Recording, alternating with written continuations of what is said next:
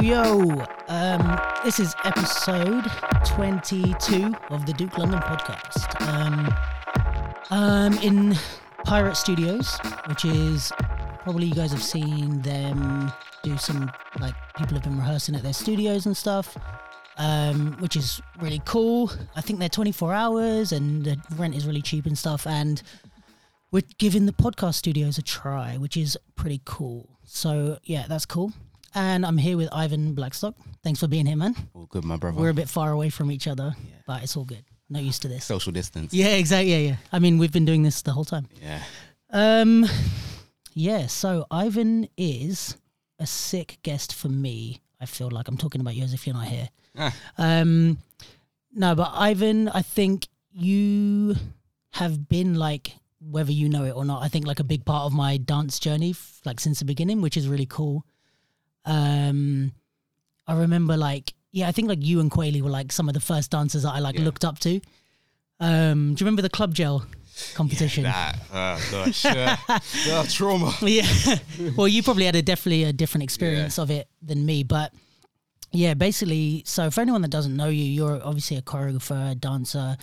You were, like, for me, one of the kind of first generation of, like, UK hip-hop freestylers, because we didn't have loads. You've, I mean, done way more than that now into, like, movement direction and probably more, like, creative projects and video stuff. That's and right. Just, I see you evolving into more of, like, an all-round creative, I guess. Yeah, man, like I said, like, the first competition I ever entered, I think, were you judging? I know Quayle was. Was it the London one you did? No, I didn't do the London one. Right. I was maybe made excuses or. But did you not available. perform with Bird? Ah? You performed with Bird or not? No, I wasn't at that because I remember they were kind of telling me who kind of came through. I remember your name came through. I didn't know. Did Cashmere go to that one? I'm not sure. Maybe pull the mic just in front of your face. Yeah. I can't remember. There was definitely bare I remember people there. that you came through. Yeah, and it was because I remember basically for anyone that wasn't around for that time, there was this competition which ended up being a nightmare. It was like the first competition I ever entered, and Oh, really? yeah, first time I ever, like, did anything basically. I found, because I went to move it. I had done classes. Yeah. Went to move it. They told me about this, and then I went and did, like, I was just like, I'm going to do a solo there. Went pretty much by myself. How old were you then? 18, 17. 18. Okay.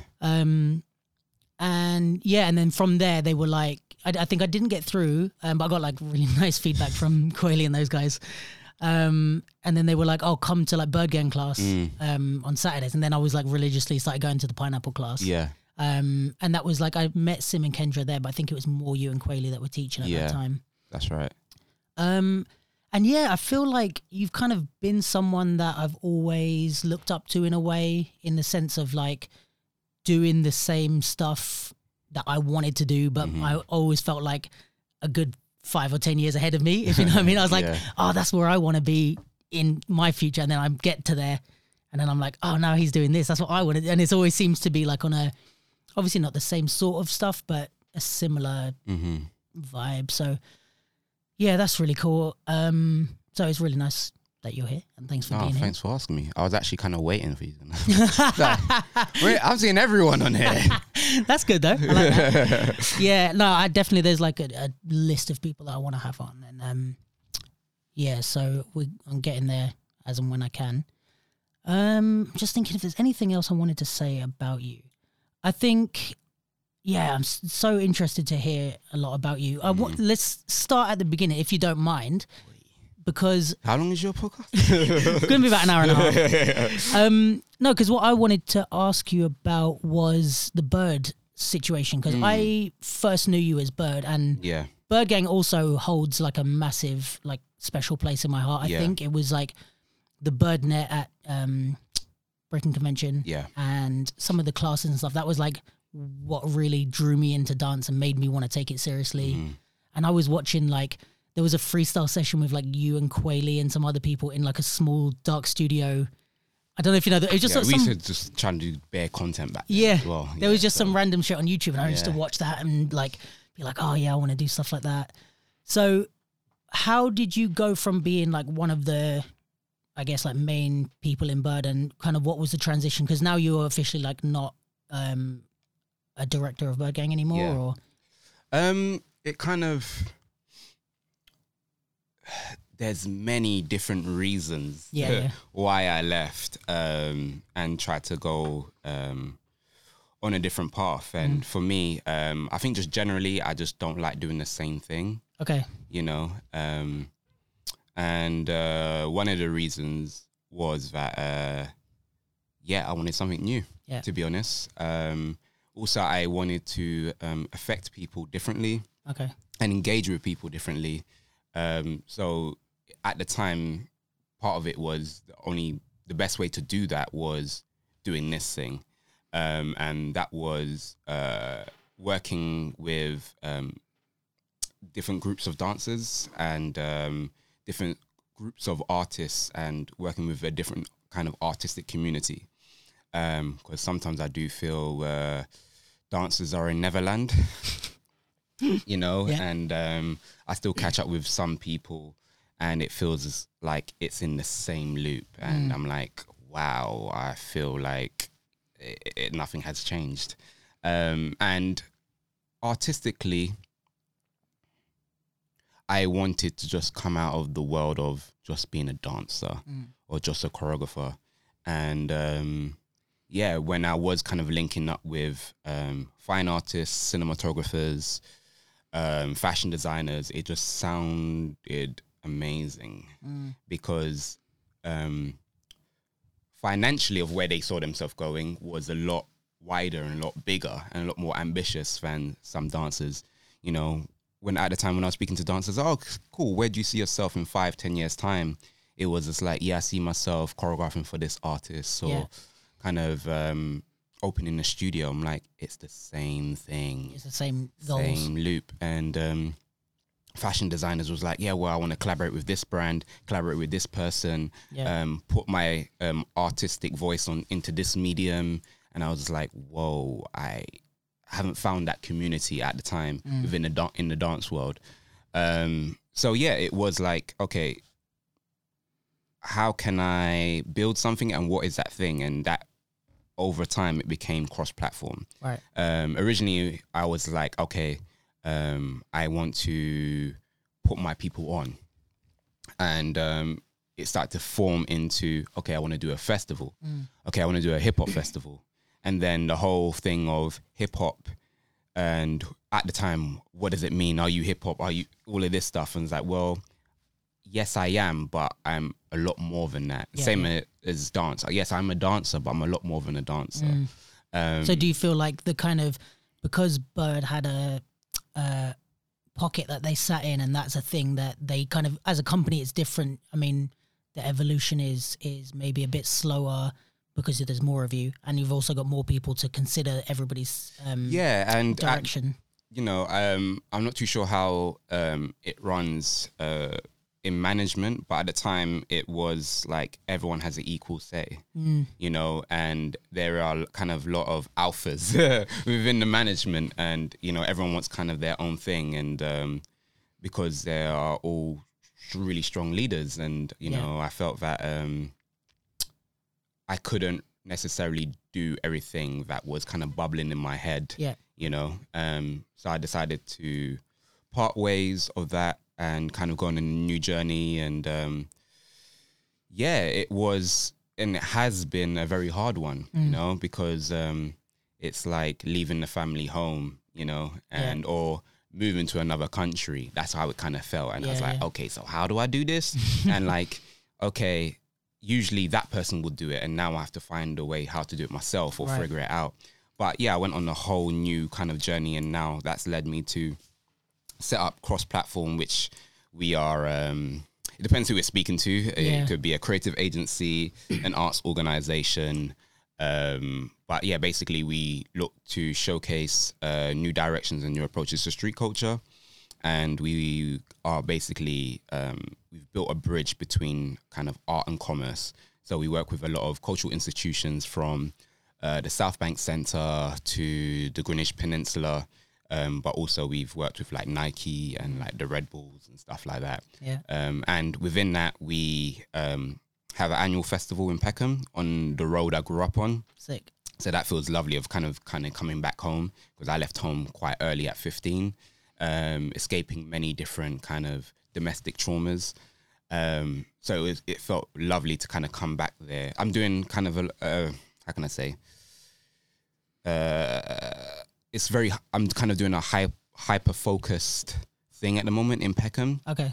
I've been doing that for the past few years. So even I'm working on a production which will be coming to Peckham next year, 21. Is that like a kind of the reason you're hyper focusing is like to kind of give back to the area? Yeah, for sure. Like I think that's always been within me, and divulging a bit, but I've kind of done other little stuff such as Poverty Kicks, which Right. was a charitable dance event where we kind of basically put on series of workshops, which we had like Mamson, Clara, Kenrick, and a few other people come through. And basically all the proceeds goes to a third world country, which we focus in Zambia and Ghana. And all the shoes, because people donated shoes and money, would go to an orphanage within those places. Nice. But yeah, with cross-platform, we put on have an annual festival as well as these partnership events. We also do consultancy for cultural institutions and brands, and as well as commission artists to make work on their own terms. Nice. And so, because cross-platform, from what I understand, is like street culture and technology. Yeah, well, Or was that just the first one? It was like, as I said, it was like, originally it was like hip hop. Right. And then I was like, okay, I need to find a more umbrella term for all the other stuff I'm interested in and other dope artists I'm seeing kind of across the board and, UK and beyond. So street culture felt like the closest fit, for like DIY youth culture. So it is kind of street culture, DIY culture and youth culture kind of combined. Right. It's kind of hard because people don't like to be boxed in. And that was the kind of the widest umbrella term at that time. Yeah. Now it's like, DIY, youth and other stuff. But it's the new transmissions that's coming out of the underground scene. Okay. And the idea of it is to showcase the spectrum from people that are doing stuff in their bedroom to artists that are working with the likes of Jay-Z and Beyonce, for instance. Like you did. What a segue. Yeah. So how do you kind of feel about the let's say like paradox of becoming successful with an underground art form? Because do you feel like as soon as you become successful, it becomes less underground, or you become less when it's not, if you're doing street culture, but now you're kind of being successful with street culture, where's the line between it not being street culture anymore? You know what I mean? Because if all the street culture is on stages and big platforms and in music videos and stuff, is it still the same culture that that it was? Well, that's where, in a sense, I wanted to transition into curating more and being a director and also being a leader. Because I am getting older. I'm 34 now. But part of me was I could be Loaded Lux, if you're looking at like underground rap, Loaded Lux, or I could be, in a sense, Jay-Z. Yeah, I want to be the Jay-Z of dance and this thing. So, because I think even with you've got street culture and then even like the youth culture, like all of that stuff, it's like it's hard to put a label on any of this stuff because it transcends all of that. You know what I mean? Like you said, you're 34 and also now. like I wanted to start getting paid. Yeah. Because I was speaking to someone earlier who I was mentoring that like I've been on survival mode for so long, you know, and that's how I feel like I acquired certain positions where I'm at now because I tried everything. Yeah. You know, but part of me also, I wanted to be the guy. I don't know what that really means, you know, but like in dance and like street culture, art, I wanted to be, the guy. He's just dope. In terms of how people see you, or in terms of what you can provide, or Yeah, at the time it was visibility, Yeah. you know, because I've never felt like people, can we swear? yeah, Fuck with me, yeah. you know, like, and Like how long? When did you start feeling that, and do you still feel that now? yes, Interesting. I suffer from imposter syndrome. Really? And, you know, like even just the whole visual, for instance, my Instagram, Yeah. that's interesting because I don't really show my eyes. I don't really show my face that much. Some of my artistic kind of outputs has been like distorting my face and stuff like that. But I've dealt with kind of body dysmorphia at a very young age. Okay. I felt that also when I used to look at myself in pictures, I just thought, I don't look good, you know? Okay. And I have certain friends who are good looking and great, or we used to model and do certain things, and I used to sometimes sit next to them like, I don't look like that. Right. You know?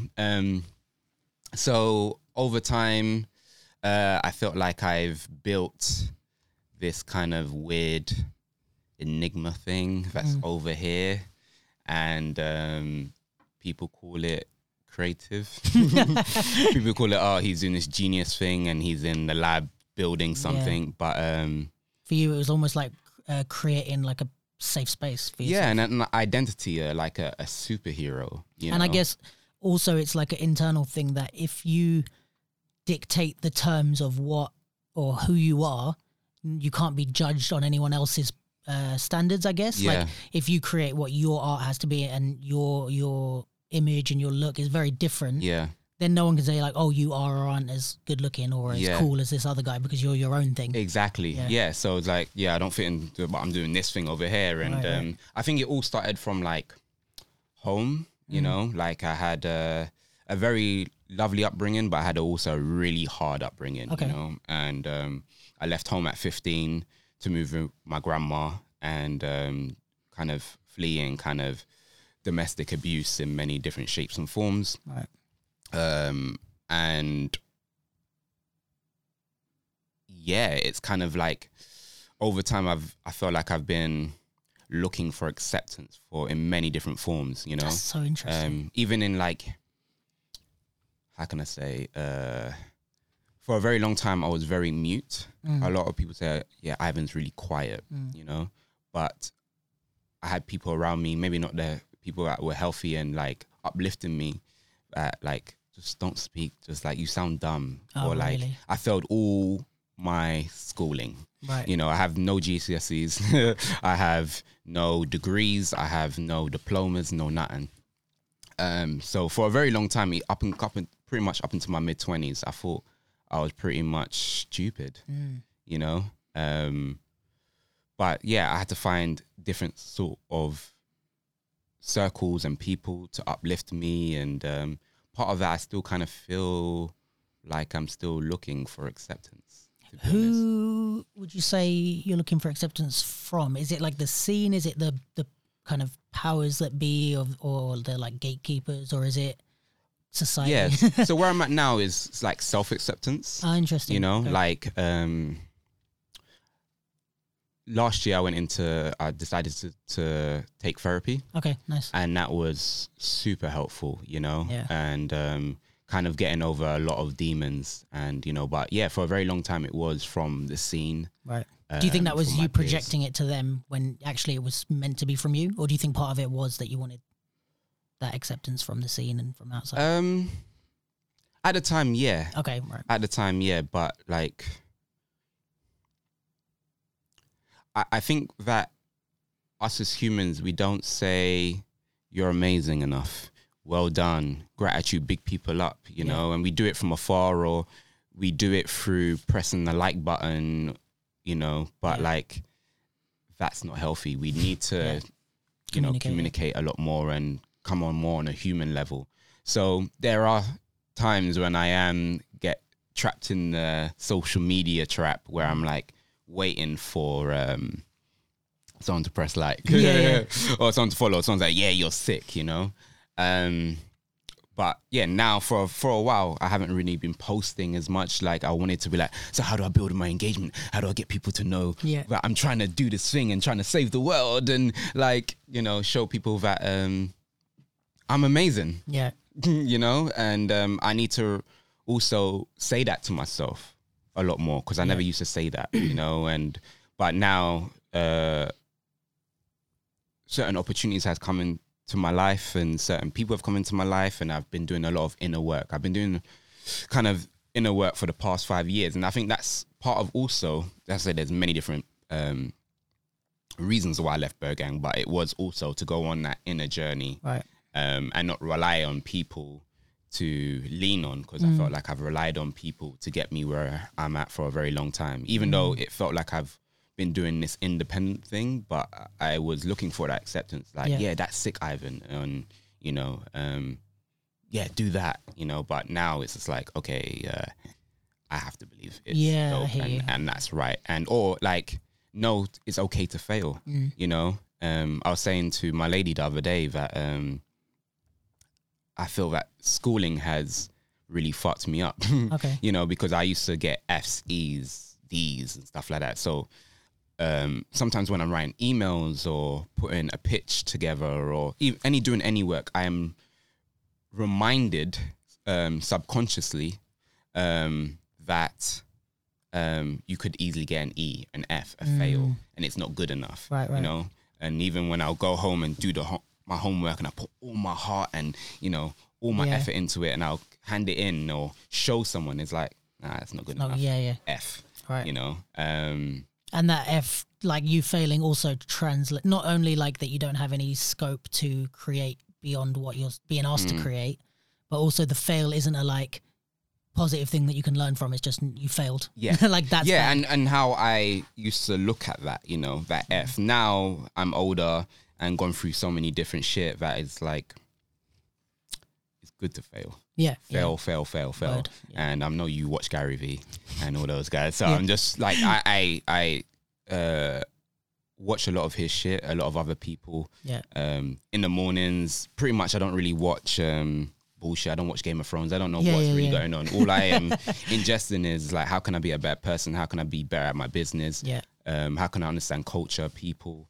But yeah, it's kind of brought me to where I'm at now. And I know that I do have respect, but sometimes I was waiting for people to say it, you know, and I realize we're all different type of, we all communicate very differently, you know. And I think it's interesting because I think, like, I always found that I think we've spoken like briefly about these things before, and about the kind of wanting like being underrated, let's say. And I feel like it's interesting because I think my whole career, I haven't seen you like that. So it's really interesting to hear you talk about that, because it's like, whenever I feel the same things, or I feel in a way like I'm speaking for myself, but I know I'm not the only one that would feel like this. But I think where maybe I might see you in the same way that you would have seen other people. Yeah. And like I've spoken about you to other people before, where it's like, I feel like, and this part's personal to me, but like where I feel like you're one of the people that I'm always like looking for acceptance from and stuff like that. And like stuff like cross-platform. And because it's like that kind of thing that I like doing, I'm kind of like, oh, when this is happening, or when I work with this person or that type of thing, it will make me feel like accepted, I guess. And and I realize some people are just waiting for their moment so they can put you on. You know, and also the internet, man. just like, it's not real life. Yeah. you know. So I know a lot of people like are thinking when they maybe go on my social media, like, oh, Ivan's this type of person. It's a version of me. Yeah, for sure. You know? And it also, in a way, it's a good thing. It's always a good thing to hear the like vulnerable side of people, which is why we're doing this. But it also makes me feel like, oh, there might be people that look at me like that, that are like, oh, I wish I was doing, you know, I hear people say it sometimes. They're like, oh, I wish I was doing the stuff that you're doing. And I'm like, I'm not doing shit. Like I'm way behind. And then I'm looking at you thinking, I wish I was doing what Ivan was doing. And you're thinking, oh, I'm not doing enough. I need to do more. So we're all kind of looking at each other, unintentionally making each other feel not enough, but then being made to feel the same by other people. And it's like, you kind of have to at some point break that cycle. Yeah, for sure. Yeah. But I think also why I find it interesting with you is that I wouldn't say this if it wasn't true, but like, I don't think I've spoken to anyone that doesn't think you're that guy, if you know what I mean? Like a lot of people see you, and I don't know, because obviously when I started, I was very young. Yeah. So I wasn't as connected to the scene as I am now. So you probably were in a different position then. So I can't speak for before. But now I definitely think that you have a lot of, you know, like you said, like a lot of respect and stuff like that. I wonder what would be people communicating it to you, the respect? Is it more through like their artistic cosign, or is it just literally like coming up to you and being like, yo, you're dope, and like kind of expressing their real feelings? Or what is it that you think that you would like more of from people, I guess? That's a good question. I think it's like, pardon, I've got the burps today, like No been stress. drinking maybe too much coffee. That's a good question. I think it's like showing more support. What does support look like for someone like you? Because if I think of myself, I'm like, what can I do to support Ivan? Yeah. Like, I can't, I've got nothing. I think it's like, that's a really good question. That's amazing. And it's making me like, I think like, if I think about cross-platform or like some of the stuff I used to do, I felt that, where are you? Okay. I would look at cross-platform like, where is my scene? Right. You know? And I would see like a whole bunch of other people from different communities coming to cross-platform, but I didn't see the dance scene there. Interesting. You know, and I would consciously program certain dancers that I felt from different parts of who are a bit more commercial or a bit more underground, to hopefully bring them in and get them to see these artists too, and hopefully be inspired. But it's just like, I would sometimes look around. It's like, okay, where are you? And yes, there were dancers at the event. I'm not going to take that away, but not in the same when way. you just don't gas me. Yeah, cross-platform sick. Or like, I'm coming. And then I'm like, where are you? Because even for me, I try to be as visible as possible everywhere. So even in the underground scene, I'm going to events. I don't battle anymore, but like, I'm trying to be there. I'm trying to still go to like Maryland if I have time. That my schedule's a bit mad now, but like, I was always trying to hit events or go to theatre shows if I can, again, schedule. But I'm pretty much there. Commercial scene, you know, but I never really saw that back. And I would go to certain people's thing and I wouldn't see it, or I would put people on to jobs that I was doing either if it was commercial or theatre, and people didn't say thank you. I was like, I just booked you on Beyonce and you didn't say thank you. You know, and even if you have your own things, like I didn't, you know, like how the production company dealt with me, or I'm not a fan of Beyonce, whatever, but like, I thought of you, you know, and you didn't have to audition. And that's just one job. There's other jobs or hip hop theatre stuff. And I'm just like, thank you, because I maybe helped you pay your rent or, you know, buy that sneaker or whatever, you know. So it was just like a thank you. Or like, you know, and I need to, everything I'm saying, and I'm trying to, practice what I preach, you know, because I know I don't do it enough, you know, but I'm trying to possibly set up things or get people paid right to show my appreciation. But I'm learning that I need to be a better communicator, and that's the aim. I want to be a master communicator, you know, and also a master listener, you know, because sometimes we want to say, people are not supporting me, people are not but sometimes we just have to listen, you know, because actually, they don't communicate in that way, or they are asking or wanting this if you just listen. Yeah, and I think there's also, I mean, I think that we a lot of times like think of the scene as like a place where we're all kind of the same like type of people. And it's like, I've had this argument with so many people of like, even stupid stuff like training at Trocadero when it was there. And I was like, just because we all dance doesn't mean I like everyone, you know? And just because we all dance and we all have the same interests doesn't mean you're all nice people. Like I might meet 20 dancers that are nice, really nice people, but it doesn't mean all dancers are. So I think maybe it's also like a thing of like I kind of get why when people talk about the scene being like cliquey or everybody has it, and I'm like, yeah, of course they do, because that's life. Everyone wants to hang out with their friends, and also we're all tribal, no? Yeah, and I'm not gonna reach out to random people just on the basis of that you're a dancer. Like if we're friends and we've developed a connection and I've seen you to be a nice person, cool.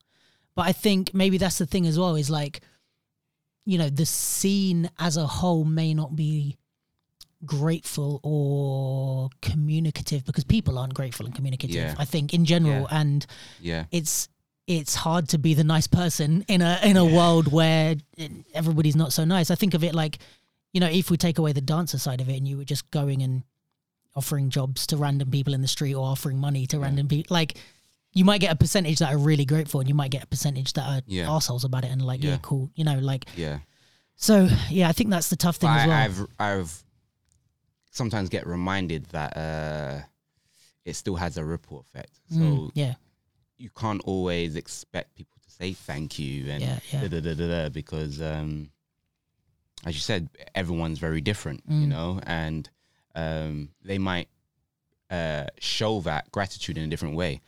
Ivan put me onto that job, you know, and sometimes that help is unseen, that gratitude is unseen. So I'm being reminded that through some of my friends. It's like, just keep doing what you're doing, 100%. You know, because it's the more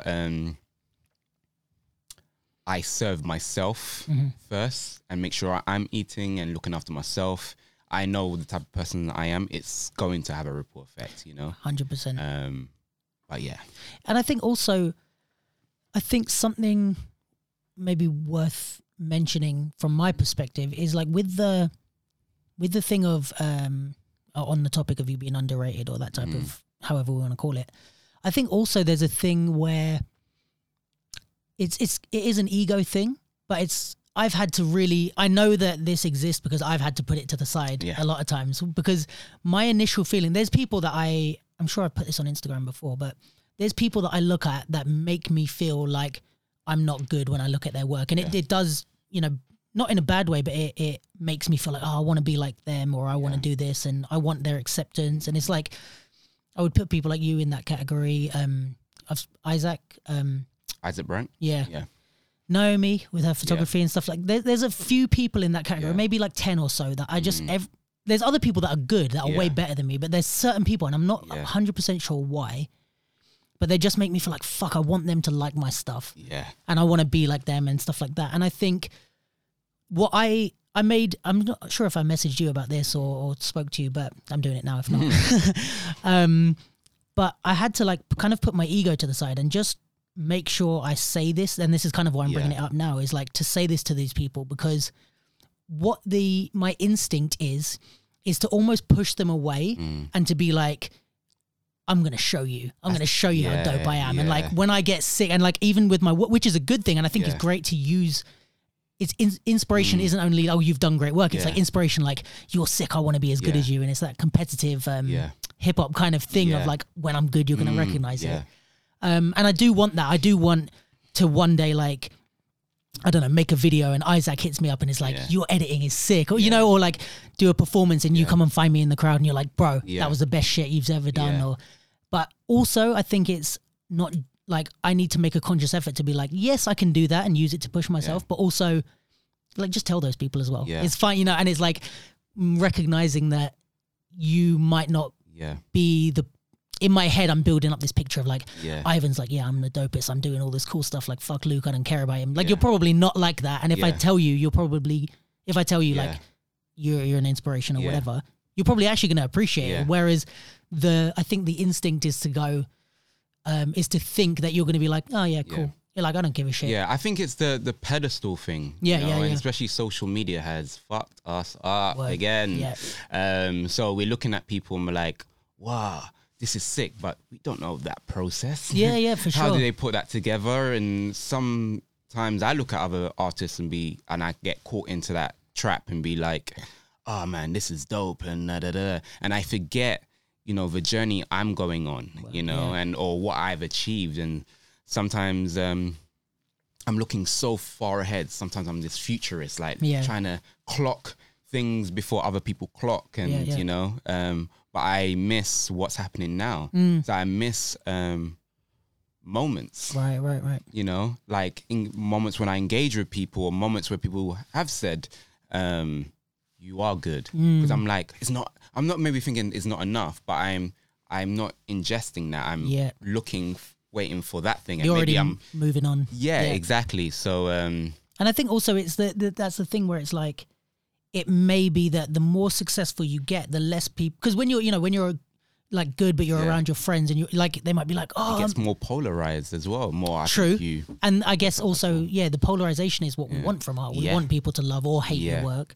But then also, there might be a thing of the more successful you get, the more we want to like quietly impress you, and we don't want to come up and tell you, because then also what happened, what I felt with stuff like this, and it's even like right now, let's say the conversational dynamic changes where as soon as I say all the stuff that I've said today, I look up to you and you were an inspiration from when I started, it puts you above me in the conversational dynamic. You're someone that, for the purpose of this conversation, I'm looking up to. Yeah. I'm comfortable with that. Yeah. And it's fine, and it doesn't affect my self-worth in that way.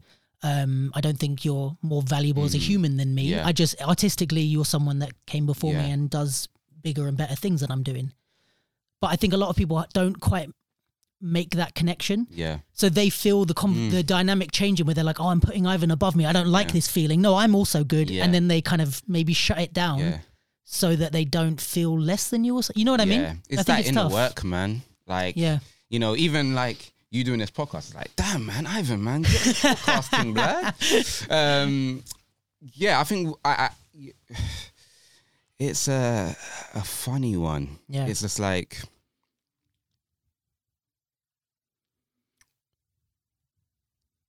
we need to, I think, set up things where where dancers especially can communicate more. Because I think we've lost how to communicate. And I feel some of the dancers who I've spoken to in their journey, they felt like they never had a voice. You know, at times I never felt like I had a voice. So I would put it into my art, or I would put it into my body, and then I forgot how to speak. I forgot how to do that normal, natural thing of, you know, asking for help, you know? And because with me, I started doing this thing called Mentorship Mondays on my Instagram. And basically it's just free advice. I want to help people get to the position where I'm at now. Yeah. You know, obviously I do a bit of mentorship through Breaking Convention and a few other things. And I put a post like maybe 5-6 years ago on my Facebook. And I said to people, I know my schedule is quite busy, but like, if you ever need advice, because I know how important mentorship is. And, you know. I think I know. I think, isn't that, I feel like I taught for Bird because of that. Like I asked you about doing something, and I wanted to do more. Yeah, hip-hop. I repost it usually every year. I don't think I reposted this year. I was like, you know, people don't listen. I kind of had a little moment. Maybe it was that period. I was like, people don't care. Yeah. But like, I'm sure I remember you posting that. Yeah. We need to use other forms of communication. You know, to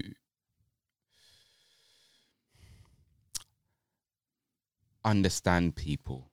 Especially with dancers, because like we understand it through sometimes battling or through other things. But like I've always said, come ask me.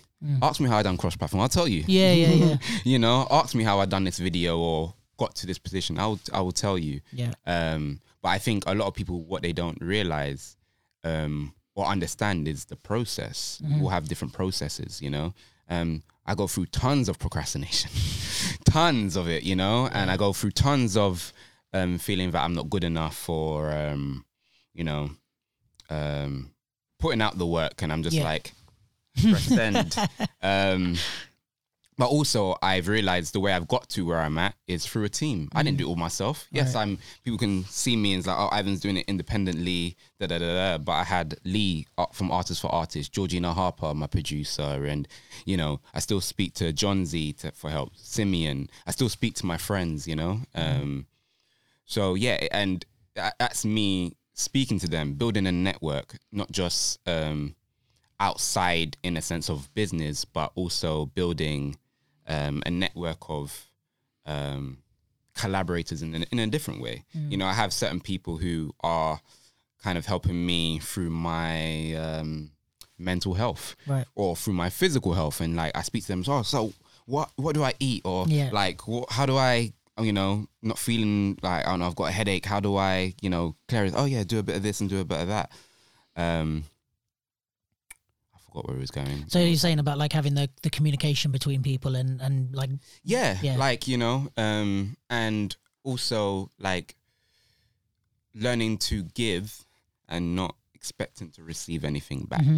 I think that's where I've been at for a while. And I think also what's important is building real relationships. I think I have a lot of people, I feel like everybody has this, but there's a lot of people in the scene who I know well enough to not call them a stranger, but you're not my friend. Like, you're a colleague in essence. Like, we're colleagues. We work in the same industry. We know each other enough to stop and chat, and I know, you know, who your group of friends are, and I know where you hang out and stuff, but you're not my friend. We wouldn't, like, you know, hang out, or you don't know much about me. And I think it's like, that's fine, but I think it's not confusing colleagues with friends and then expecting a friend response from a colleague, you know what I mean? And it's like your colleague's gonna like get you a birthday card, but they're not gonna show up at your house and bake you a cake or some shit. So I think it's like that. I find it hard to sometimes distinguish that and kind of be like, oh, why this person never fucking shares my stuff, or this person, and it's like, yeah, but they're not my friend. So I get it. And then my this is my way of coping at the moment, is like, I'm trying to turn my colleagues into my fans. My friends are my friends, but I want my colleagues to be like, because they're my colleagues and they're just other dancers, I'm like, you don't owe me shit. You don't have to like my work, but I'm going to get good enough that you are going to love my work, even if you don't know me. And I think like, I'll say this sometimes when I'm in meetings talking spiel, but it's just like, we need to start looking at those people that are doing that, right? Are reposting your stuff, or like writing a comment, like say thank you. Thank you for sending. It works both ways, you know, and building that fan base. You know, I think dancers don't do that. You know, where I do look at, in a lot of my stuff, I take structures or kind of methodologies from music artists. Sick, because they've managed to set up independent labels. They managed to be independent artists. They managed to put their story, their narrative into multiple mediums. They know how to hold on to fans. And it's a very similar industry, but just way bigger and better built. Like, you know, I know tons of dancers that, you know, they'll go viral, or like bare people sharing their thing, and they haven't said like a known comment in another message like thank you, or on their story, or they don't press like or reply to the comments. And like, those are your fans, man. Like, you ain't gonna hold on to them if you don't. And if you think about music artists, like how much time they spend interacting with fans for that reason alone, like all the signing autographs, meet and greets, like all the, when they show up before and after shows to meet the fans, is not for them. And we cringe at that sometimes, you know, like, we see that dance on stage, or they come down to the circle or whatever, interacting, like, why are you here? Like, oh, look at these people trying to interact with us, but we've put them on a pedestal. We've kind of put this barrier between us and them, where even in concerts, you know, they'll come out, hello London, how are you today? I love your glasses. Here we're just like, boom boom boom, we're sick, right? Everyone scream, and then I'm out, or I'm coming in and then just trying to act cool, that's dead. Yeah. You And know? I think it's that's a really good point that you said. Like, we expect like these shares and stuff like that. How often are we thanking people? Like, it's all good for us to think, oh, I want to share. Like, for me to like want to share your work, or something like that, because to show I appreciate it. But then it's like us showing that we appreciate the appreciation as well. For sure. And I feel like certain dancers like, oh, I've done this now, I can't be in this certain circle. I'm still like dancing on the street. You know, I'll go link up with Kofi or whoever or Rain Crew, and we're at like Olympic Park just jamming on the street.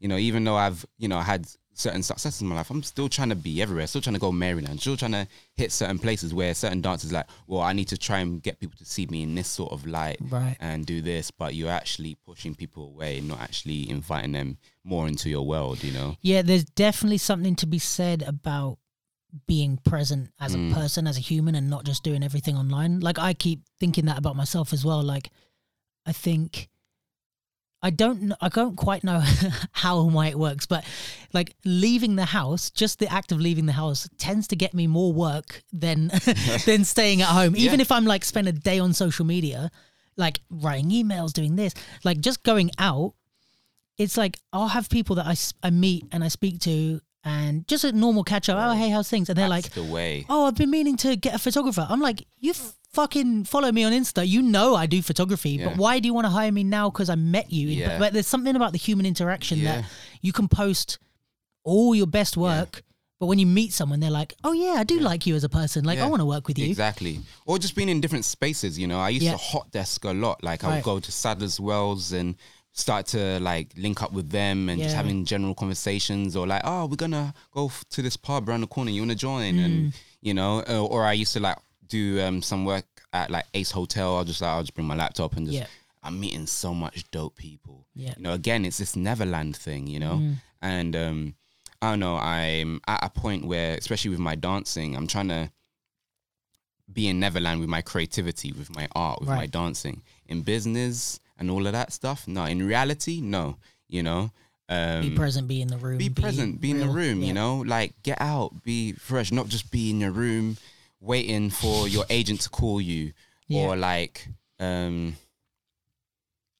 don't know. Like, for me, interacting with people and being in different spaces feeds my creativity. It feeds my mind. You know, it's a different type of inspiration when you. I speak to some dancers and like, all their people are just the same people.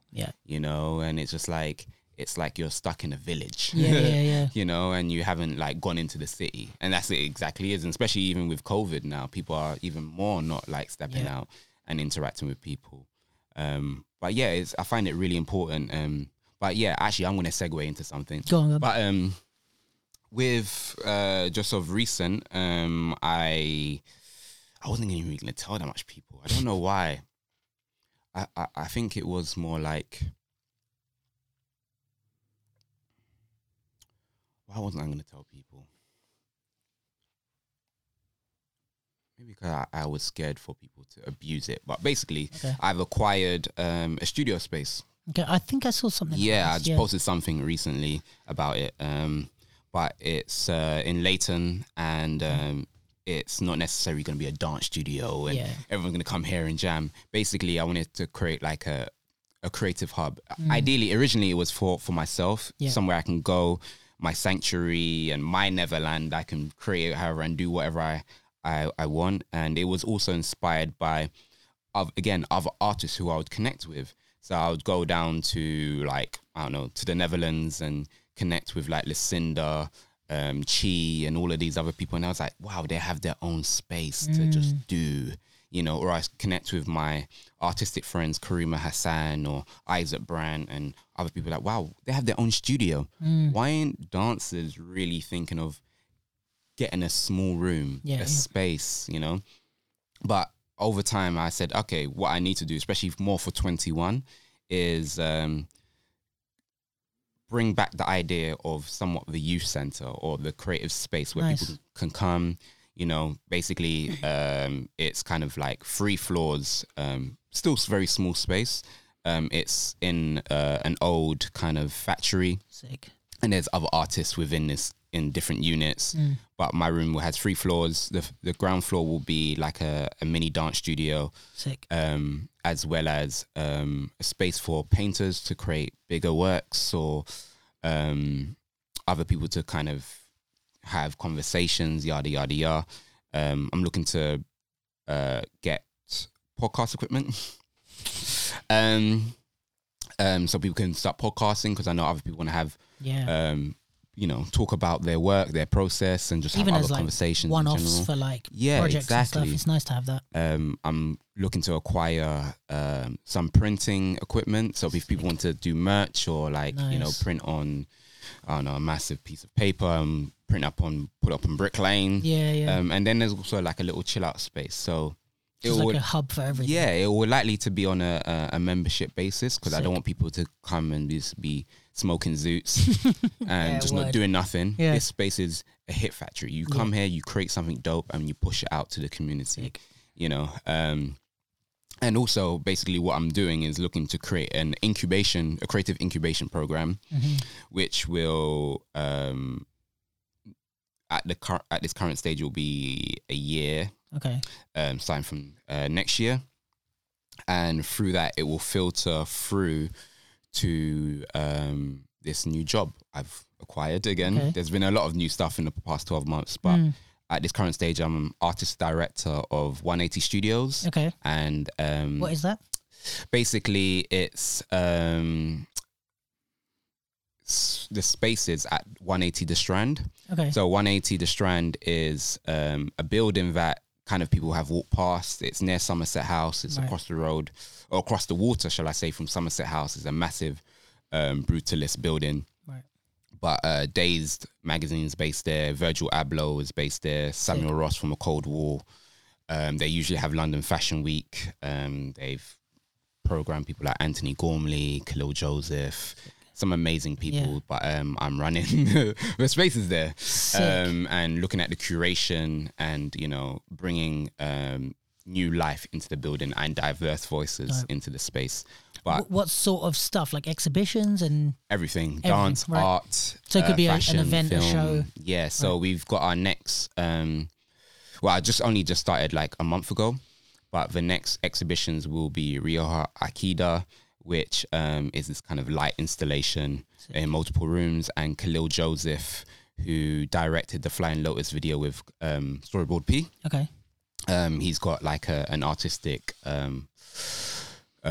piece, visual piece that it's gonna be like in one of the spaces, and it's kind of like a exhibition experience thing. So your space you would use as like for people to create stuff that could be shown. Yeah, so it starts off as an incubation at the studio, and through my production company, new production. When you say incubation, like kind of like a residency kind of it's thing? kind of like a program where it's maybe I might look at possibly 10 cultural leaders. It's about building new cultural leaders, building more people like myself that want to affect the community. And push out a unique voice. So it kind of built from cross-platform, and some of the things I've done through that. Yeah. But it will filter through to working with Dazed.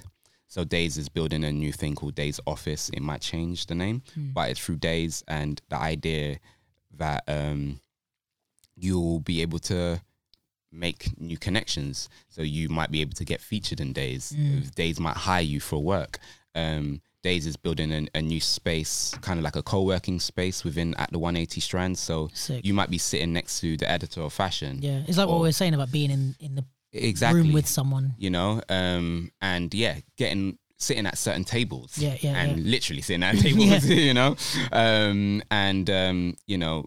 being able to maybe get certain guidance from that sort of world, and able to try and get your message to a wider populace of people. Sick. And then that will filter also, which I'll be running as well alongside with Dazed, because it's very complicated, my role, which I'll mostly jump in. But through that program, it will also filter through with Soho House. Okay. And Soho House has got a program called Soho Works, where they work with young creators that, again, want to push out something, and so it's kind of like a tier sort of Mad. basis. And then you might be able to get your film on the Tribeca Film Festival, or Sick. work with someone like John Boyega and Yeah. stuff like that.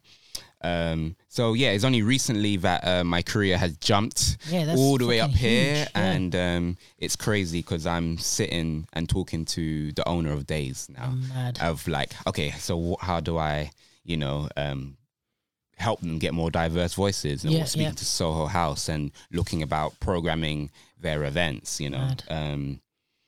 So and I want people to be in my position. It's not just me like, I'm not going to keep it sealed and it's Yeah. about me. And I think that's what it was. It's part of it is as my people to show that respect is show me.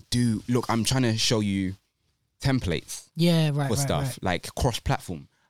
Why isn't like 10 other cross-platforms? It's coming up to 5 years this year. Where's the rest of them? Yeah. That frustrates me. I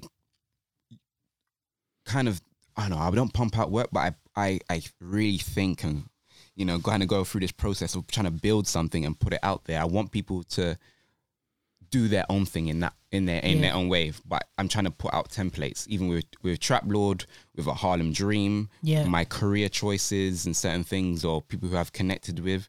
And I'm also saying, hey, drop me a message. Yeah. Come talk to me.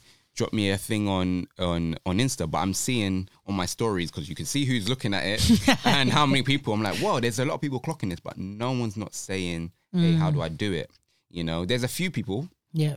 And actually, it's usually the same people that's, when I'm replying, it's them who's writing every week, like, okay, I've done this, or like, how do I do that? But that's part of me when I get frustrated. And to be honest, each to their own, everyone has their own process and all of that stuff, but everyone's kind of trying to be like, man, can do it myself. I'm trying to be independent.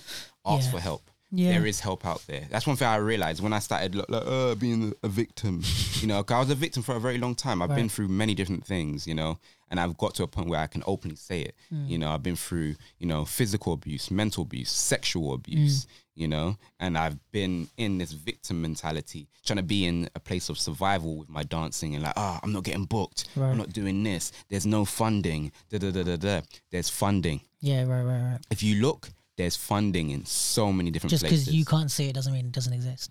I've asked for people. I've kind of, maybe it might have taken me a month to find funding, but there's funding there, you know? Yeah. So it's like, I was, it's funny you say that. Like, I was recently in a meeting with someone about doing a project, and we were talking about funding, and it was a younger creative, but like the idea that we could get paid to put on a project, he was like, wait, because we were talking about how we would pay the dancers, how we would pay this, like we could pay for the studio, this, and this.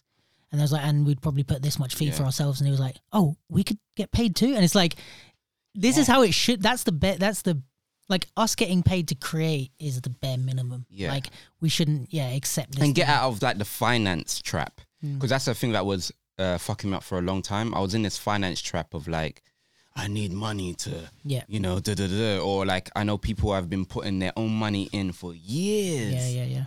I haven't been putting my own money for years. There's money there. Yeah. There's Arts Council there. If you don't know how to write an application, get someone else to write it for you. If you have no money to pay someone, get a job. Like there's certain dancers like, man's not getting a normal job. Yeah. Again, stop being in Neverland. Yeah. Some people are in Neverland and they're struggling through COVID.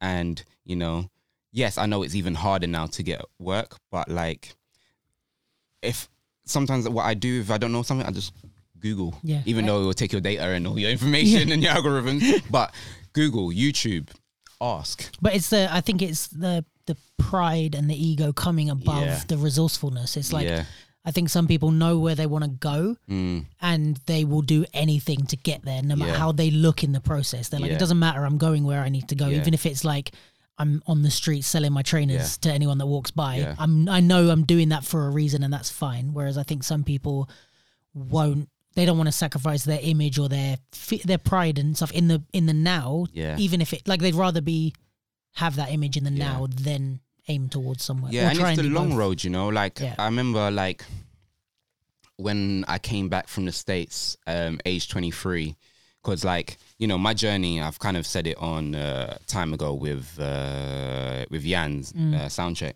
But like I've been about in many different groups and and then at one point in my career I decided to go to the States because I was like, there's no jobs over here. Right. They're not booking the skinny black guy. They want the buff, blah, sex product, you know, the alpha black male. And I wasn't really booking jobs, so I decided to go to the States. Realized I didn't really fuck with the States and you know how they were moving. So I said I'll come back here and build something here. I was like, I need to break my home. I need to be able to land here, you know, before I go over there and do what I need to do. And I said, I'll give myself 10 years, you know, and now I've landed. Yeah, for sure. You know, but it might take 10 years. Yeah. You know, so some people will be like, okay, I want to, I don't know,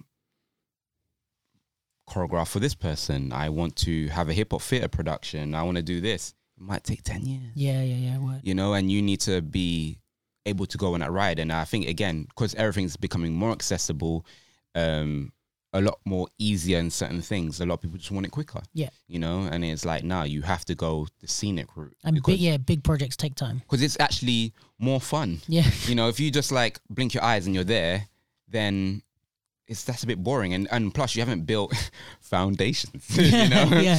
You know, you haven't built any foundations. So like when you get there, you know, you'd be like, oh shit, I don't know how to even really do this because you haven't under little bits. Yeah, 50% of the learning is in the process, and that's what, you know, what we were saying right at the beginning, like all the failures and stuff build up to who you are. So the reason you can do all this stuff well, it's like if someone, I would love to, I don't know, fucking loads of stuff, but let's say choreograph a music video for someone big and do all the like filming it. But it's like if you right now gave me the top level cameras and editing, I wouldn't know what to do. So it's like, actually, as much as I want those jobs now, I don't want those jobs now. I want to get those jobs when I deserve them because I need to do all the learning and all the steps to get to that point. And the pressure. Yeah. Doing the Black is King project, pressure. Yeah, tell me about that. So what was your actual role on that? I was a choreographer. Okay. For Brown Skin Girl. Yeah. And there was another song, the Kendrick Lamar, Nile, but she re-recorded that moment. Okay. Which we never had time to jump on that. But so she recorded it. It was during COVID anyway. Yeah. And also I was casting director, additional casting director for that. For the Brown Skin Girl? Brown Skin Girl, yeah. So the way that all that kind of came about, I've been working with a director called Jen Nakuru for a few years, and talking about free work, I've done tons of work that's just been like in-kind support or heavily discounted. If I believe in someone's vision, you know, or if it's my homie or whatever, I'm gonna do it. Yeah, I've hollered at certain people that like, I've got this thing. Yeah, how much is it? That is like kind of straight off the bat is like, nah, it doesn't work like that all the time. You know, you can't just be like money. And that's, again, some people haven't locked in the money situation or, you know, just got a normal job or found other income streams to sort their shit out. But basically, I've been working with her for a few years. The first project was working on with the Tate. And that was literally a call and said, there's a job in 2 days' time. Can you do it? Yeah. I was like, and that was through a friend who's a stylist called PC Williams. And I was like, yeah, it sounds great. And I was like, and then obviously you do that business. So how much is it? There's nothing in it. What? And and plus we're starting shooting at 11 p.m. What was the job that you were going to do? Choreography. Right. Yeah. The shoot starts at 11 p.m. and goes in all the way in the morning, know, because we need everyone out of the building, set up, I was like, But then, like, I met up with Jen and like, she's people. Did you know her at this time? No, I didn't know her at all. I was like, she's people, you know? And then I said, yeah, boom, I'm feeling her vibe, I'll do it, you know? And at that time, I've done jobs. Like, I've booked stuff and I've, you know, I could have easily said, nah, I'm all right. But I was like, nah, I'm feeling her. She's cool. And then I remember coming up on set and I was like, wow, like majority of the team are women. Majority of all of the team except the cinematographer and the gaffer Yeah. were people of color. Right. Nice. Like, whoa, I've never been on a job like this. Is that Jen's influence? Yeah. Right. And I was like, okay, this is interesting. You know, this is a complete new experience. And then, we knocked it out. You know, obviously everything I do, I try to give my all. And then she was like, I would love to keep this relationship. She gave me a call and said, I've got a thing that I'm trying to put together for Nowness. Can you meet up with me? And I was like, yeah, what time? It was like something ridiculous, like 2:00 in the morning or something at Ace Hotel. I'm like, what? But I was like, you know what? She's people's. And again, we just vibe. We kind of knew the same kind of circle. And we stayed there until like 4 a.m. And she kind of went through this thing. And it was her film Rebirth is Necessary. Okay. And I was like, wow, this is fucking amazing. You know, and obviously I did that. We shot, it was over 3 days. We shot in Brixton. We shot the headquarters of the Nation of Islam. And it was just a beautiful shoot. All sorts of diverse people from the LGBTQ community, Muslims, Christians. I managed to bring certain dancers involved. I had Jade Hackett assisting me on that. Sick. And then, I just started getting more calls from her. Nice. And all the jobs I've pretty much done, pretty much near close to Beyonce, was like under my rate, you know? But I didn't really care. It was just like, wow, there's a different value exchange, you know? Yeah. And from Rebirth is Necessary, that blew up for her. It was literally, it went global. And then everyone was asking her to do gigs. So we did the Kamasi Washington Heaven and Earth album kind of special release. So we shot 3 different things on that. Again, that went really well. We shot with Nana Cherry, and then I didn't hear anything from her for a while. I was like, and then her career was going, and then she worked with Jay-Z and Beyonce's The Carters. But she worked with Sidney Larby, the contemporary choreographer at the time. And I was like, Jen, where was the cool? Yeah. You know? And I was just like, all right, cool. And then I saw her do another gig. Coming. And I was like, Jen, yeah. And then actually that day, I decided to go to Ace Hotel. I was like, I'm not going to work from home. Obviously, I had no studio space at this time. I was like, I need just to get out the house, just knock out some emails and clear my head. And I got a call from Jen. She was like, oh, yeah, I know you got, cross-platform coming up. But like, there's a job that came through. I'm not too sure if you're interested. I was like, oh yeah, who's it for? Beyonce. I think I could make some time. Yeah, and literally my eyes started. Yeah, I bet. You know, because actually, again, at that time, like, you know, I was starting to just thinking about money and how I'm gonna. But I had no money. Yeah. In my account, there was not really that much opportunity other than me just like, okay, I cross platforms. The next thing I just need to land this, and then I was like, wow.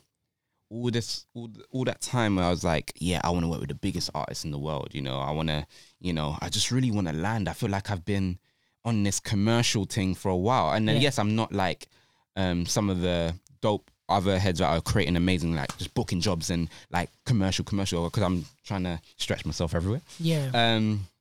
But I felt like I've paid my dues in many respects, you know, and I just wanted an artist to feel like, you know, and that came through. Sick. And then, you know, I managed to hold out Robia and Sheila, who assisted me on that. Sick.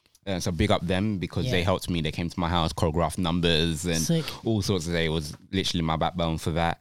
And then I've obviously hired a lot of people that people recognize in the video. But now that's just for me a stepping stone. Like a lot of people are like, raw, like, you know, who's next? Like, I don't know, da-da-da. I was like, no, I'm trying to build my stuff. You know, that's another thing where, pretty much, as I said, like 5 years ago, I needed to change the kind of thing. How can I say? The perception of how I saw myself. Right. And, you know, it was thinking more of I'm an artist, you know. Or like, I'm a creative. If I have an idea in my head and I want to make it, like, do it, you know, because I know tons of sick dancers who paint, who take photography, make music. But one thing that baffles my clot is why haven't you taken a picture of yourself and put it on a t-shirt, put it on Depop, Etsy, whatever, and try and find a way to, you know, find passive income through that, you know?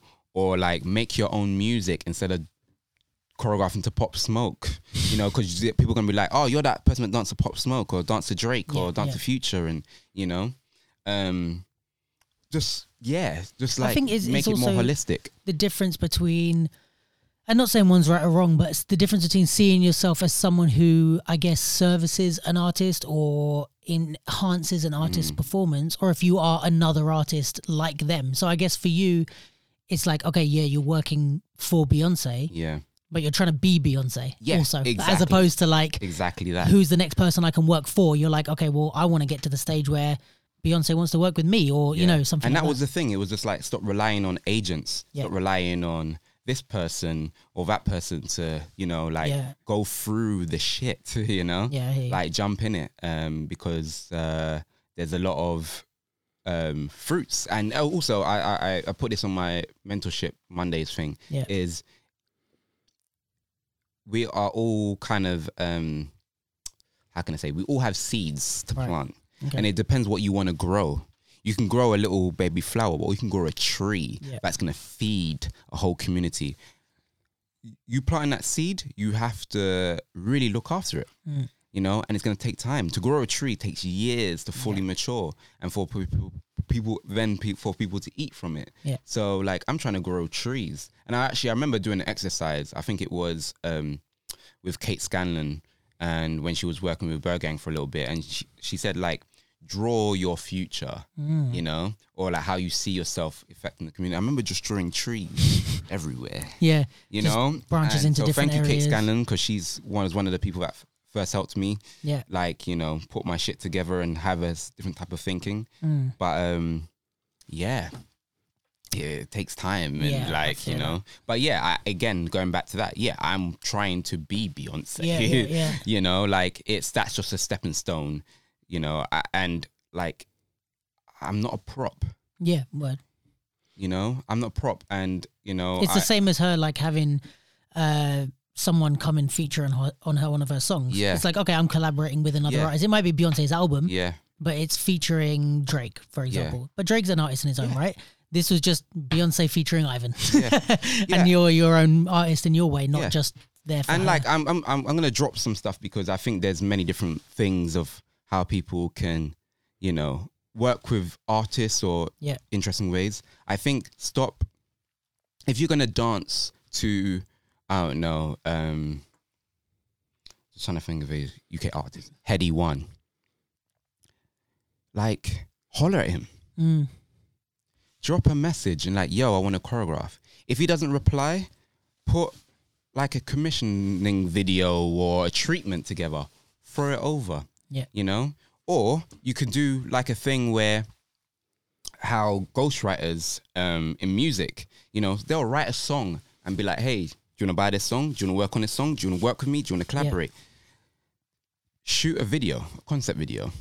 An actual, right, looks like an actual video. Yeah. And be like, hey, I want to, work on your next music, choreograph your next video, or direct your next video. If they're like, nah, push it out anyway, then you might have had a possible, you know, new collaboration and new connection. Yeah. If not, you've made content.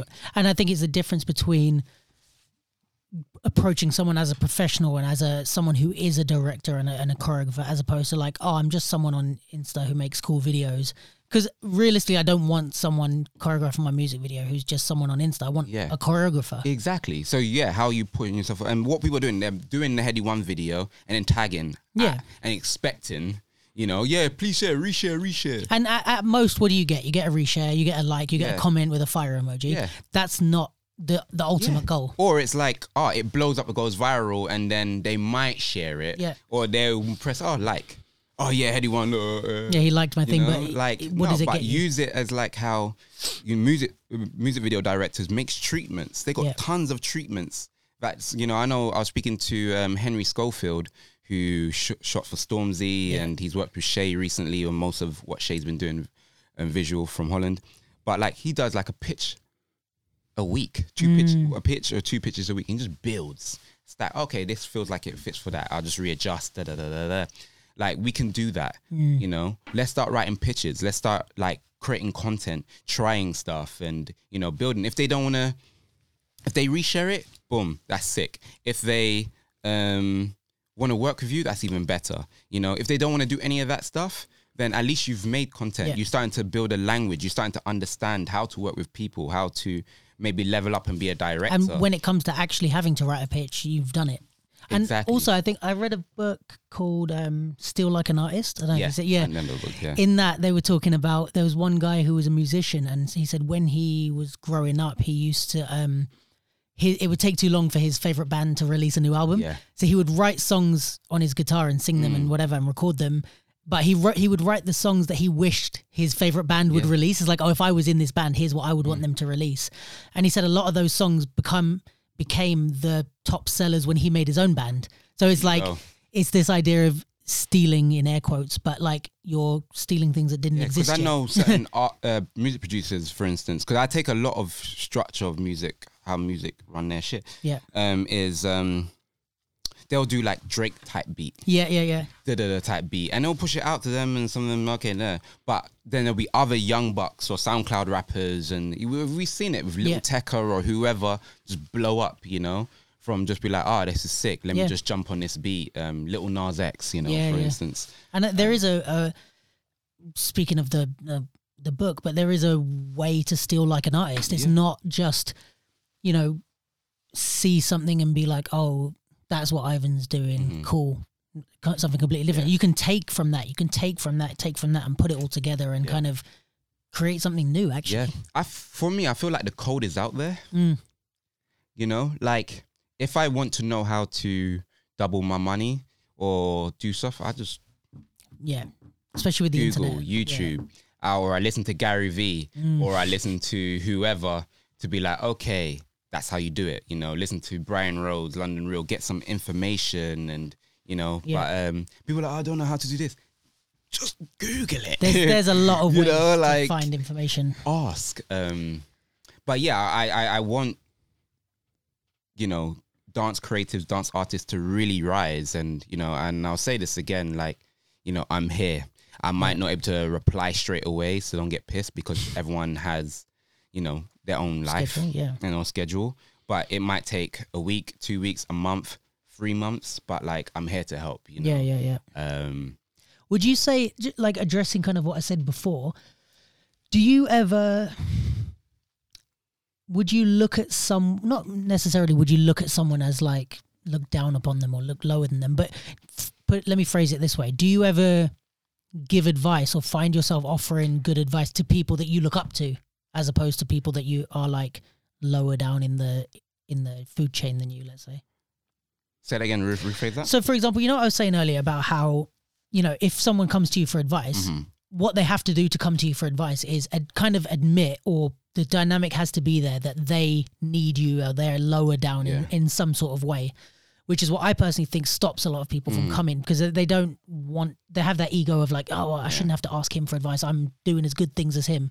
So do you ever find yourself in a position where you're offering advice to people who you see yourself as lower than? Yeah. Or like, or let's say they're doing things that you want to do, but you still have a valid advice. I just have conversations, and I think that's what it is. People are looking to take. Okay, how can I ask Ivan to take? Yeah, right. Just have a conversation. Yeah. That's where it's going to fuck you up, because people are looking at it. For instance, networking. I was speaking to someone about it the other day, and they were like, yeah, I don't know, I hate networking, because you're looking to take. Right.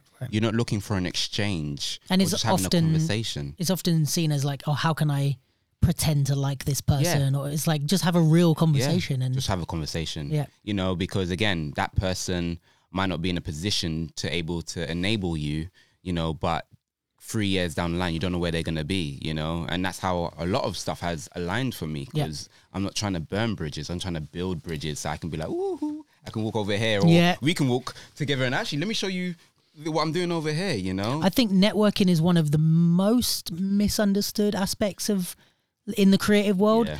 And like, I've had so many examples where things have come through, like, my friends won X Factor. I don't know if you know, like Mus and those guys. Yeah. So my friends are a little superstar now. Yeah.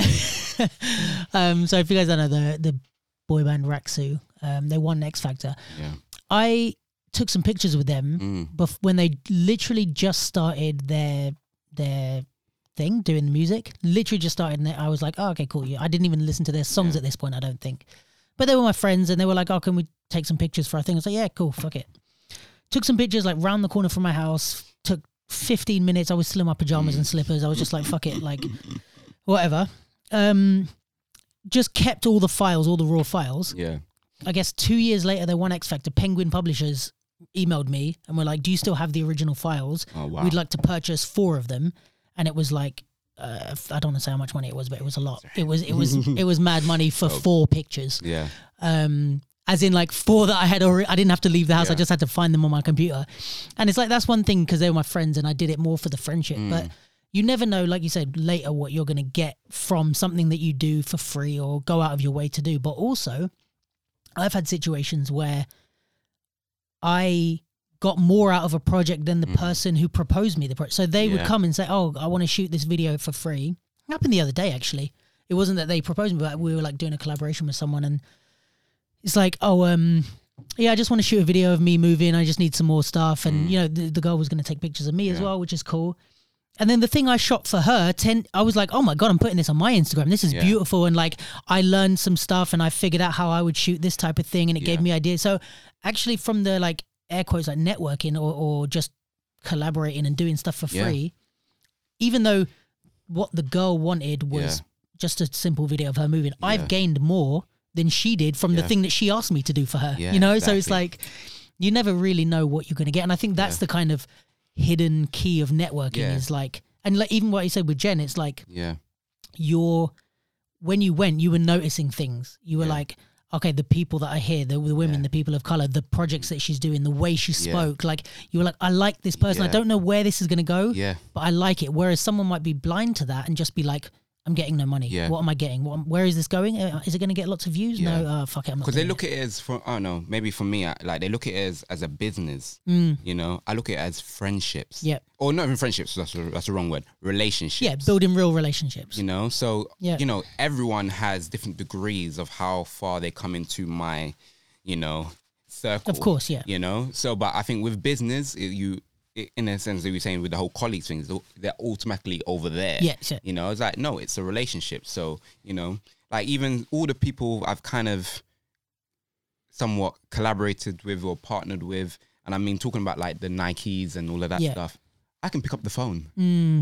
You know, like... Because it's a real relationship. When, you know, COVID was a bit more relaxed, and I just chilled with the guy who hooked me up with Nike. So I just go have a drink in Brixton. Yeah. You know, instead of like, oh, I need to have something in business, It's just like, no, just like, let's get back onto this human level. Like, Jen probably wouldn't have hollered at you if you had just shown up to that first job, done it for free, left, never spoke to her, and then been invoice. Like, here's my invoice. Exactly. It's like building real relationships is important, but you can't fake a real relationship. Yeah. That's the hard thing. Is like, you can't just be like, oh, like, that person's really successful. I'm going to be their friend. I think this is where a lot of people try and do that, which it doesn't work because we feel that you're not real. Yeah. And it's like also just because someone's successful, that's not necessarily the person you want to network with. Yeah. It's not just because, oh, who's the most successful people?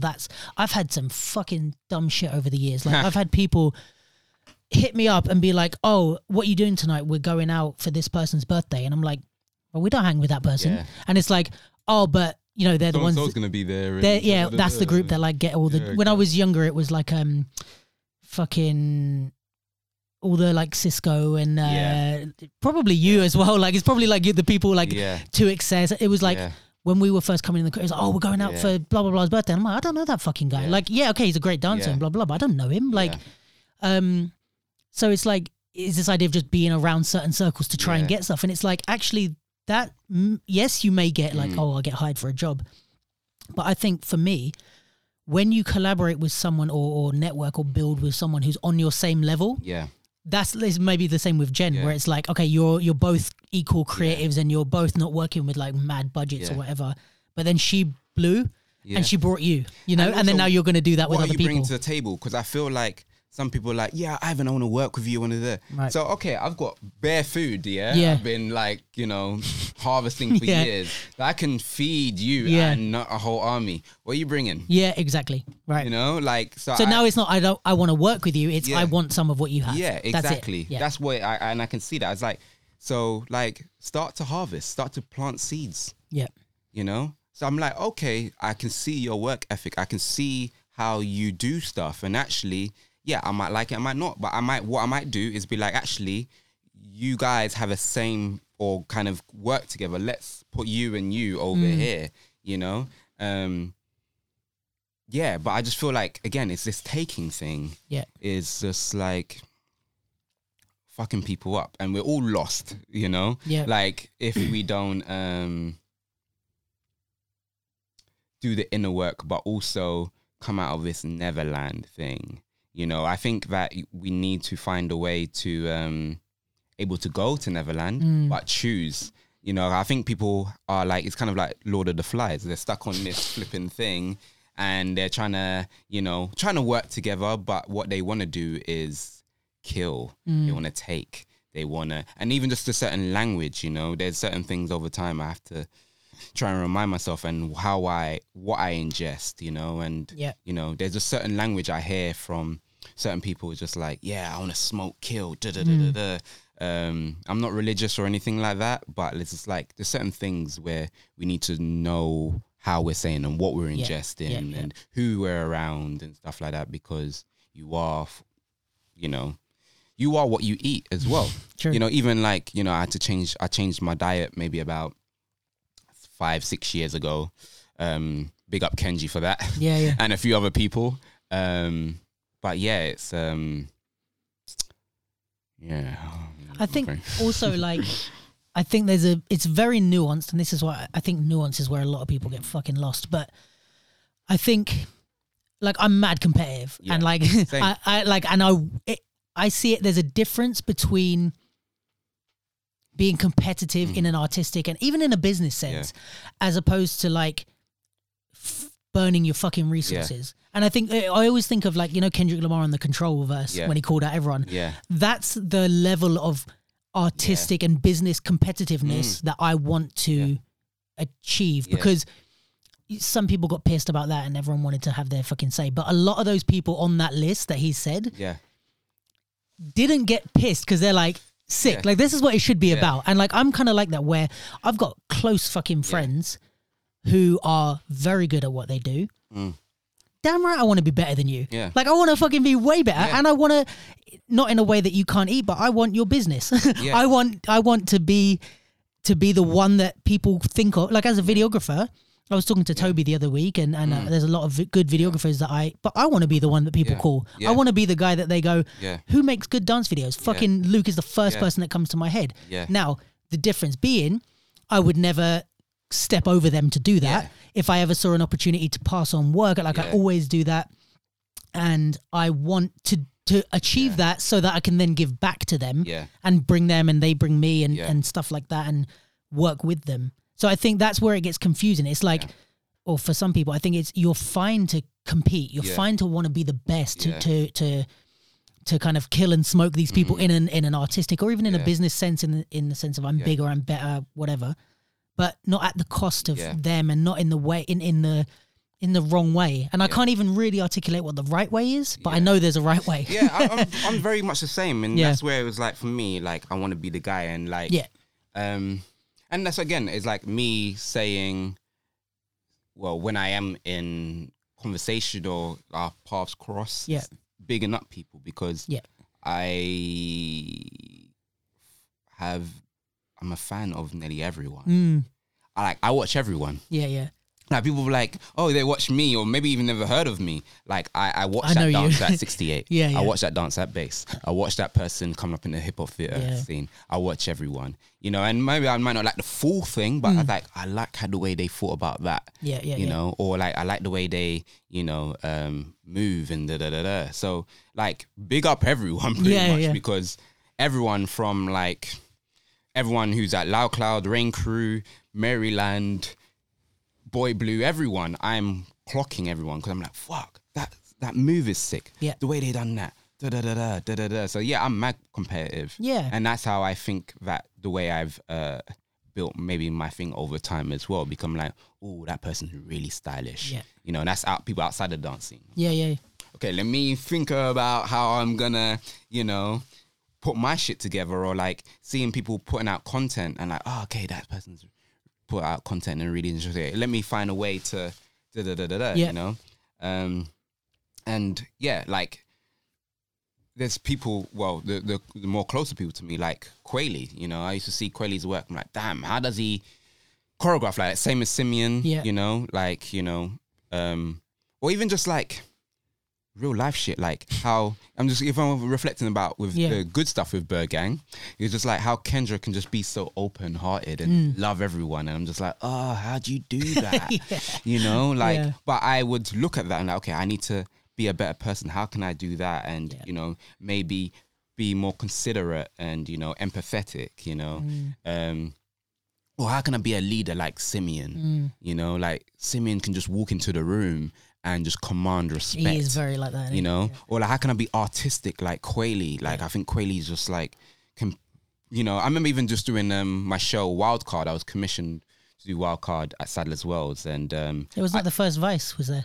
Yeah, it was. So I commissioned the first Vice. He blew the show. He took he came and bodied the whole thing. And I was just like, ugh! But what I did was like, okay, cool. The next piece is going to be bananas. Or I'm going to work to level up. And it took me a while. And then the next big thing from that kind of showcase was a Harlem Dream, you know, and that was a full-on production. But what I did is collaborate with him. So he kind of helped, you know, he was my assistant director on that, and he helped me write the script, you know. And so instead of me like, fuck him, I said, bro, you're sick in it. And I say to him sometimes like, yeah, you killed that. You know, and obviously look how great that was for him. He managed to get like Vice tours. You've been on it. Everyone's been on it, you know, like, I think even, Deanna Matos was before She was Quayle. the first one, right? Yeah, so it's You mean like, before Tally? Yeah, before Tally. Quayle. Yeah. Oh, before Quayle. Shame. But yeah, it was just, you know, I look at everyone as inspiration. Yeah, man. You know, like, okay, I like how the way Isaac Brandt, for instance, is putting his stuff into different things, and like how this person thought of doing a podcast, you know, and like, how can I, you know, think of doing that, or even facilitate people to do that, you know. So that's even with my thing with Cross Platform and Ultraviolet. That's the name of the production company, and possibly the name of the studio, who knows. But it's just like able to get other people to do that dope shit. I'm like, okay, he's killing it. Okay, Toby's, you know, recording. I'm just kind of reflecting of the people who even you said. It's like, okay, I want to do that, but I need to go this way and learn. So what I'm doing most of the time, when I do have free time, I'm just looking at YouTube. I'm looking at reading stuff about culture, looking at entrepreneurship, looking about going to events by myself. So sometimes you'll see me at like Dancers Delight or these events by myself. Because I'm just like, I'm interested. I'm keen, you know. And it's kind of like professional research in a way. And like, I don't know, I've got a thing where all the people who I look up to as mentors, you know, I'm trying to, usually it's like I even if they don't know they're my mentor, I've made that in my mind, because obviously some of my mentors are dead, you know, because they've died 100, 200 years ago or whatever. But is it who you choose as that person to intake like, from? I'm like, okay, I want to do it like that, you know? So even with Kenrick, you know, or even before that, before Boy Blue, I was with another group called Exposure. That's when I used to teach like Ajani and Robia when they were like 8 years old. Was like, oh, I want to be like Paulie, you know? And then I left that group, and then there's other people. And then Kenrick also came about in my life, and I was like, oh, okay, I want to do something like Kenrick, like build, you know, and that over time, and it didn't happen overnight, but Bird Gang came about, you know, of like having a crew and being that crew. Boy Blue was that crew, and Bird Gang had its moment, you know. John Z, you know, like, okay, hip hop theater, he's got a name himself in hip hop theater, or like the way the stuff he talks about, or like he's got breaking convention. cross-platform. Yeah. I'm talking about, you know. Yeah, word. And now I'm I'm at 180 The Strand, running 180 Studios, and now the owner of that, I'm like, cool. I'm seeing this building. I'm like, this is the next thing. You know, he's put so much people on. Yeah. You know, and he's on his shit. You know, so yeah. Do you ever find it hard to learn from people who have more success than you, but you think you're better than them creatively? And it's like you have to kind of take, because I struggle with this sometimes where I'm like, fuck, like you're in a position I want to be in somehow, but I think even now I think I'm better than you. I think I could do this job better than you, but something you did got you there and I'm not there. Yeah. So I have to learn from you while not really liking your stuff. It's like business. If you're going speaking that in that sense of like the ins and outs and all the productions of stuff. There's certain people's work I'm like, but they know how to be on their shit. Right. Or we don't know what their process is like behind the scenes, you know? So yeah, their process might be on point. Their art might be cack. You know, but like they're on their shit. So yeah, most definitely. Like, does it make you feel like you kind of have to, you're like, oh fuck, I don't want to have to like put myself in this mentee position, but well, what I try to do is surround myself with people who are about that shit. So for instance, people, Lee Griffiths, she hasn't been really creating work for a long time, you know, but what she's amazing at is producing. Working with community and putting people on. So I'm like, whoa, yeah. And you know, your man is amazing choreographer. You know, so she's around the shit. She's around the shit. So like, you know, like I surround myself. So what she's helped me with, and even with Georgina Harper, that produces for Cross Platform, is like I want to surround myself with dons or people who want to become dons in their shit. Yeah, you know. There's different degrees of how close people are to me, right? You know, like I can still love them, but if you don't really want to be a don, you're not coming this close, right? I hear you. Because is that like almost like an inspiration thing? Yeah, you need that drive around you. I need that drive constantly. So I don't really consume nonsense, right? Like, you know, like sometimes I'm just like, I don't know, my life can be very boring. It might look really exciting on Instagram and all that shit, but it's like work, you know, because I see where I want to be. Yeah. You know, I know what rocks my chakras, shall we say. And what rocks my chakras is seeing people do well. Yeah. You know, looking at dope art, you know, all of that stuff. So that's what I consume. Yeah. You know, and trying to understand my own processes. Because actually, even over time, I realized, I know tons of different processes. Because I watched it on YouTube. I don't know what my process is. You know, and actually I realized my process is I need to attack my mornings, you know, get myself up into build my fire. Like I need to watch something inspirational, you know. I haven't really been moving my body as much, but like when I'm not, when I, you know, I slap myself on the wrist, but when I'm on my shit, I need to do my yoga, you know, because actually I'm dancing every day anyway. I'm constantly doing something. Yeah. But like what activates me and gets my body going is yoga, you know, just that maintenance. And I usually need to interact with someone, you know. Luckily I have my woman who I live with, but like I need to engage, like just hold out a friend, just message, I think that gets me going, just checking in with them and seeing how they're doing, and you know, it's kind of like also that, I guess it's a bit cliche, but the thing of like you're the average of the 5 people you spend the most time with, and I think that extends to like you're the average of them, all the things that you intake. So if you're around certain people or you're intaking shit that doesn't get you going, you're gonna become that in a way. Yeah, and like the people who, you know, I have certain people around me, they don't put themselves in a victim mentality. Yeah. And I've realized, you know, there were certain other people that I was like, oh, you're just in this victimization, and like you're not gonna go anywhere if you don't get out of that.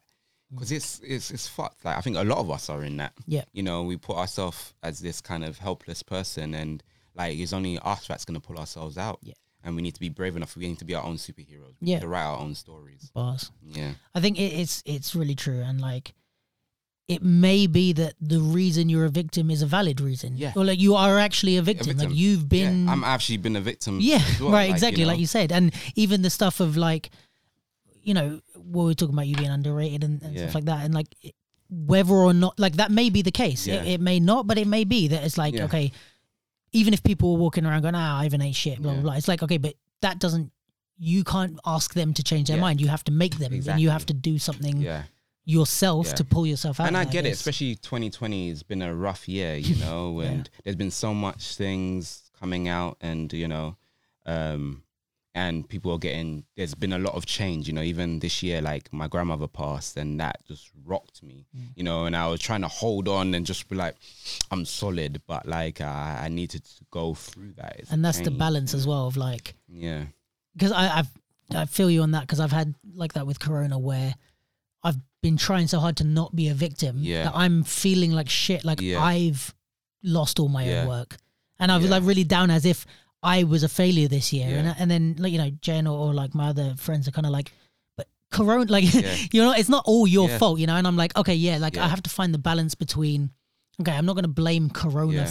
I'm not going to blame myself for losing all my work, but also I have to recognize it's my responsibility to get the work back. Corona isn't going to come and give me my work back. So yes, it's taken it, but now if I spend too long being a victim about it, and I think, you know, that probably applies with everything. It's like, yes, there may be things that actually are hard, and you have to give yourself, you have to be kind with yourself and understand you're not, you know, there are external forces that can hold you down. Yeah. But they're not going to lift you back up. Yeah. You're the one that has to do that. Exactly. So, and like, what can I do now? Because for a very long time I was looking here. Yeah. And also looking behind me. Just checking who's coming up. Yeah. You know, or like what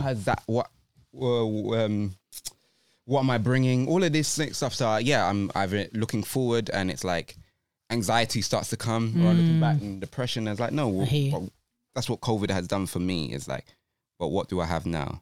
You know, who am I now? You know, who do I have around me? Like, and I realize when I'm like, I have people who love me. You know, I have people who are ready to ride. Or I need to say, let's go. But I'm sometimes just here.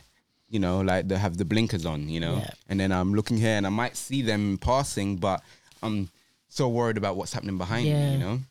Yeah, I hear that. And I think there's a lot of stuff that I always talk about this, but like there's the blessing and the curse of a lot of different things. So it's like this blinkers on kind of mentality, and being able to see so far in the future is something that's made you so successful. Yeah. But then you have the bad side of it, which is like, you need to be able to, I always talk about it like, the guy from X-Men, Cyclops? Yeah, Cyclops, yeah. And it's like, okay, there's a lot of artistic things that is like the raw, unfiltered thing, and he's just cutting down trees and stuff. Yeah. And it's like, you need to learn to have those glasses. And it's like, you need to be able to turn this power on when you want it, but also turn it off when it's time to like, you know, like see the people around you that love you. And it's like, if you're always like just shooting these beams, you're never going to be able to control it, have a normal fucking conversation with someone. I think we'll start to wrap it up, because that was fucking sick. You know what I wanted to ask you? I don't know if you remember. This is just so off topic, but there was I remember when I was first starting dancing, we were at this house party together. I don't know whose house it was. And I remember you walked me to the station. I was with my girlfriend at the time. And I remember we were talking, and I think at the time you were like quite young. But just like, this is one of my first memories of actually talking to you. Party. So it was someone from Bird's house party. It was, I know where it was. It was after choreographer's ball. Do you remember when it was in Troxy? Yeah. There was a house party after that, and I don't know whose house it was. Jamal was there. A lot of the Bird guys. You know, I used to party quite a lot back in the day. Did you? Maybe it was where you lived. Did you used to live with anyone from Bird? Yeah, it was me and Simeon used to live there. We used to throw parties all the time. It might be at I think place. It might be you know what? In North? Yeah. You know what? I think I have a picture of it somewhere. Is it like, did everyone was there? Yeah, it was bare people. Yeah, because that's how, actually, again, the seeds of cross-platform, man. Really? It is like, it's like, you know, I always used to like throwing events and gathering people together.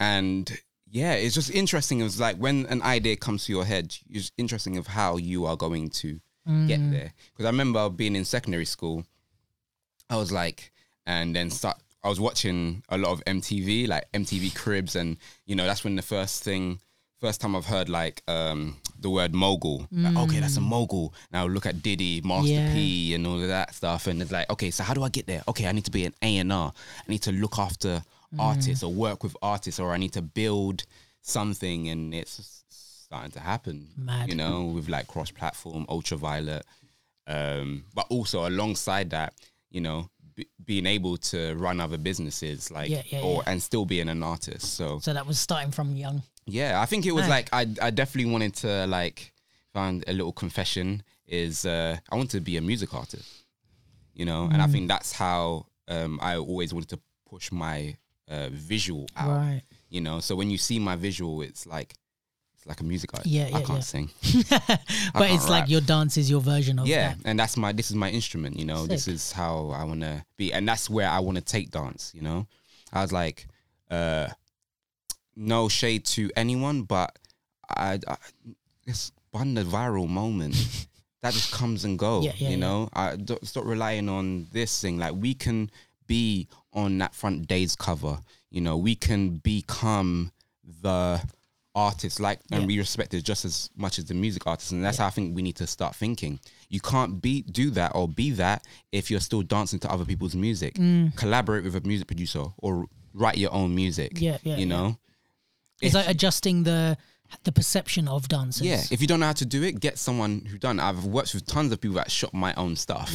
You know, like, so yes, it's filtered through my, you know, my creativity, and I came up with a concept, but like I had to work with other people, you know, to push it out. But I think that's where we need to. Not everyone needs to think like that, you know, like, because not everyone wants to become just big stars. Consider it and see if that's your path. Consider it if you want to really make something or want to eat from that, because I think we're in an age of the multidisciplinary artists, and if you're not multidisciplinary, you're gonna die. That's some bars, yo. Yeah. All right, we'll wrap it up there. Super appreciate you coming. All good, man. It's a fucking pleasure to talk to you. Like I said, someone that I've like looked up to for a long time, and I really love your work, and I'm super happy to see you doing well. Thank you, man. Much appreciated. Yeah, guys, if you're listening, like, comment, subscribe, all that. Keep locked in. I'm going to keep going. But obviously, the more people that want it to keep going, the more I will keep going. Or at least the more I'll have the drive to keep going. Nah, man, you just keep banging it anyway. Yeah. Like, you know, it will land after a while. Again, it might take 10 years. Yeah, that's what I'm hoping. I'm just keeping the consistency and hoping that does the trick. But yeah, thanks, guys. And I will see you next week. Boom.